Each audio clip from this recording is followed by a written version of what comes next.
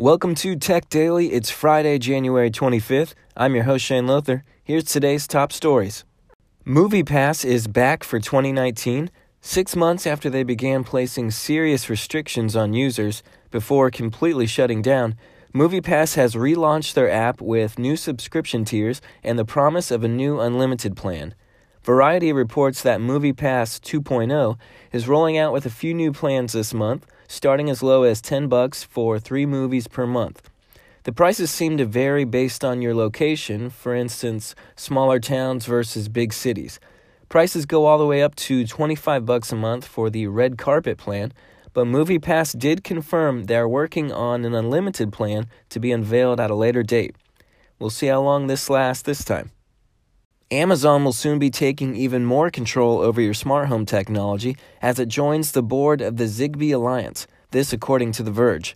Zigbee is a protocol built into many smart home products, and unlike Wi-Fi or Bluetooth, Zigbee is great for low-power devices and can travel long distances, which is perfect for things like light switches. With Amazon now in the Zigbee Alliance, they'll be able to drive development for the protocol and further steer it in the direction they want it to go.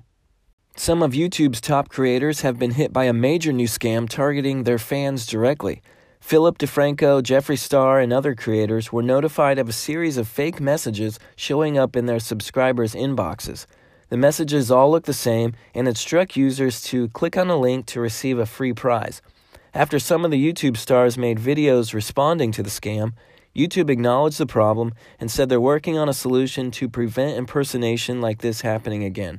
For now, YouTube's official warning to users is, quote, "Be wary of claims that seem too good to be true, as they likely are," end quote. That's just good life advice, YouTube. Thank you.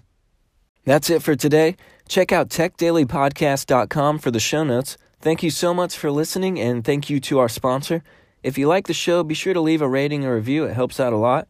And if you really like the show, please consider becoming a supporter. Just $1 a month, cancel anytime. You can find a link in the show notes for more information. I'm Shane Lothar. You can find more of me at shanelothar.net.